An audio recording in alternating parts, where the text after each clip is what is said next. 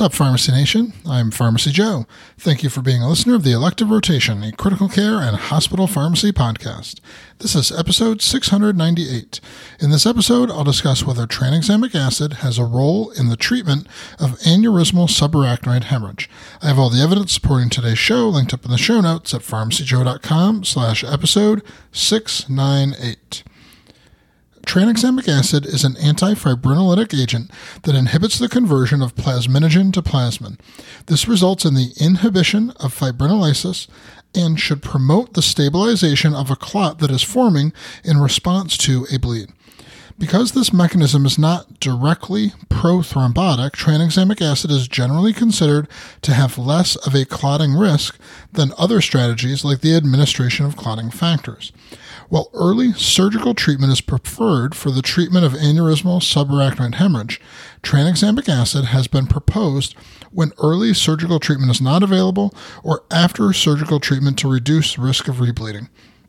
Because this use of tranexamic acid is controversial, the journal Academic Emergency Medicine published a systematic review of randomized controlled trials of patients diagnosed with subarachnoid hemorrhage and suspected or confirmed ruptured aneurysm that were randomized to tranexamic acid or placebo and were awaiting surgical management.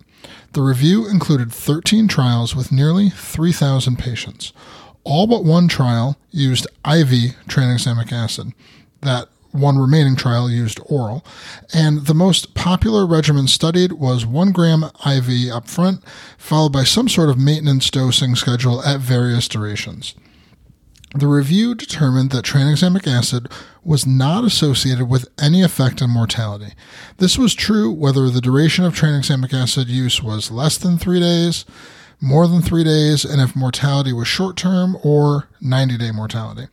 There was also no effect of treatment on poor functional outcome. Adverse events did not differ between tranexamic acid and placebo groups, including cerebral ischemia and deep venous thrombosis events. The only difference that was in favor of the tranexamic acid group was an 8.7% absolute reduction in rebleeding events. Because the difference in rebleeding is a secondary outcome and was not associated with any clinically meaningful benefit such as reduction in mortality or improved chance of a positive outcome, the authors of this review assign a rating of no benefit to tranexamic acid in this setting. The authors also urge caution, concluding that tranexamic acid has no risk of adverse events in this population because it's possible that a small difference could exist but not have been detected due to insufficient power of the studies involved. Members of my Hospital Pharmacy Academy have access to practical training on the potential uses of tranexamic acid.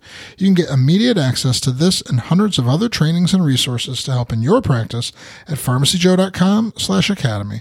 Thank you so much for listening. I'll see you in the next episode of the Elective Rotation.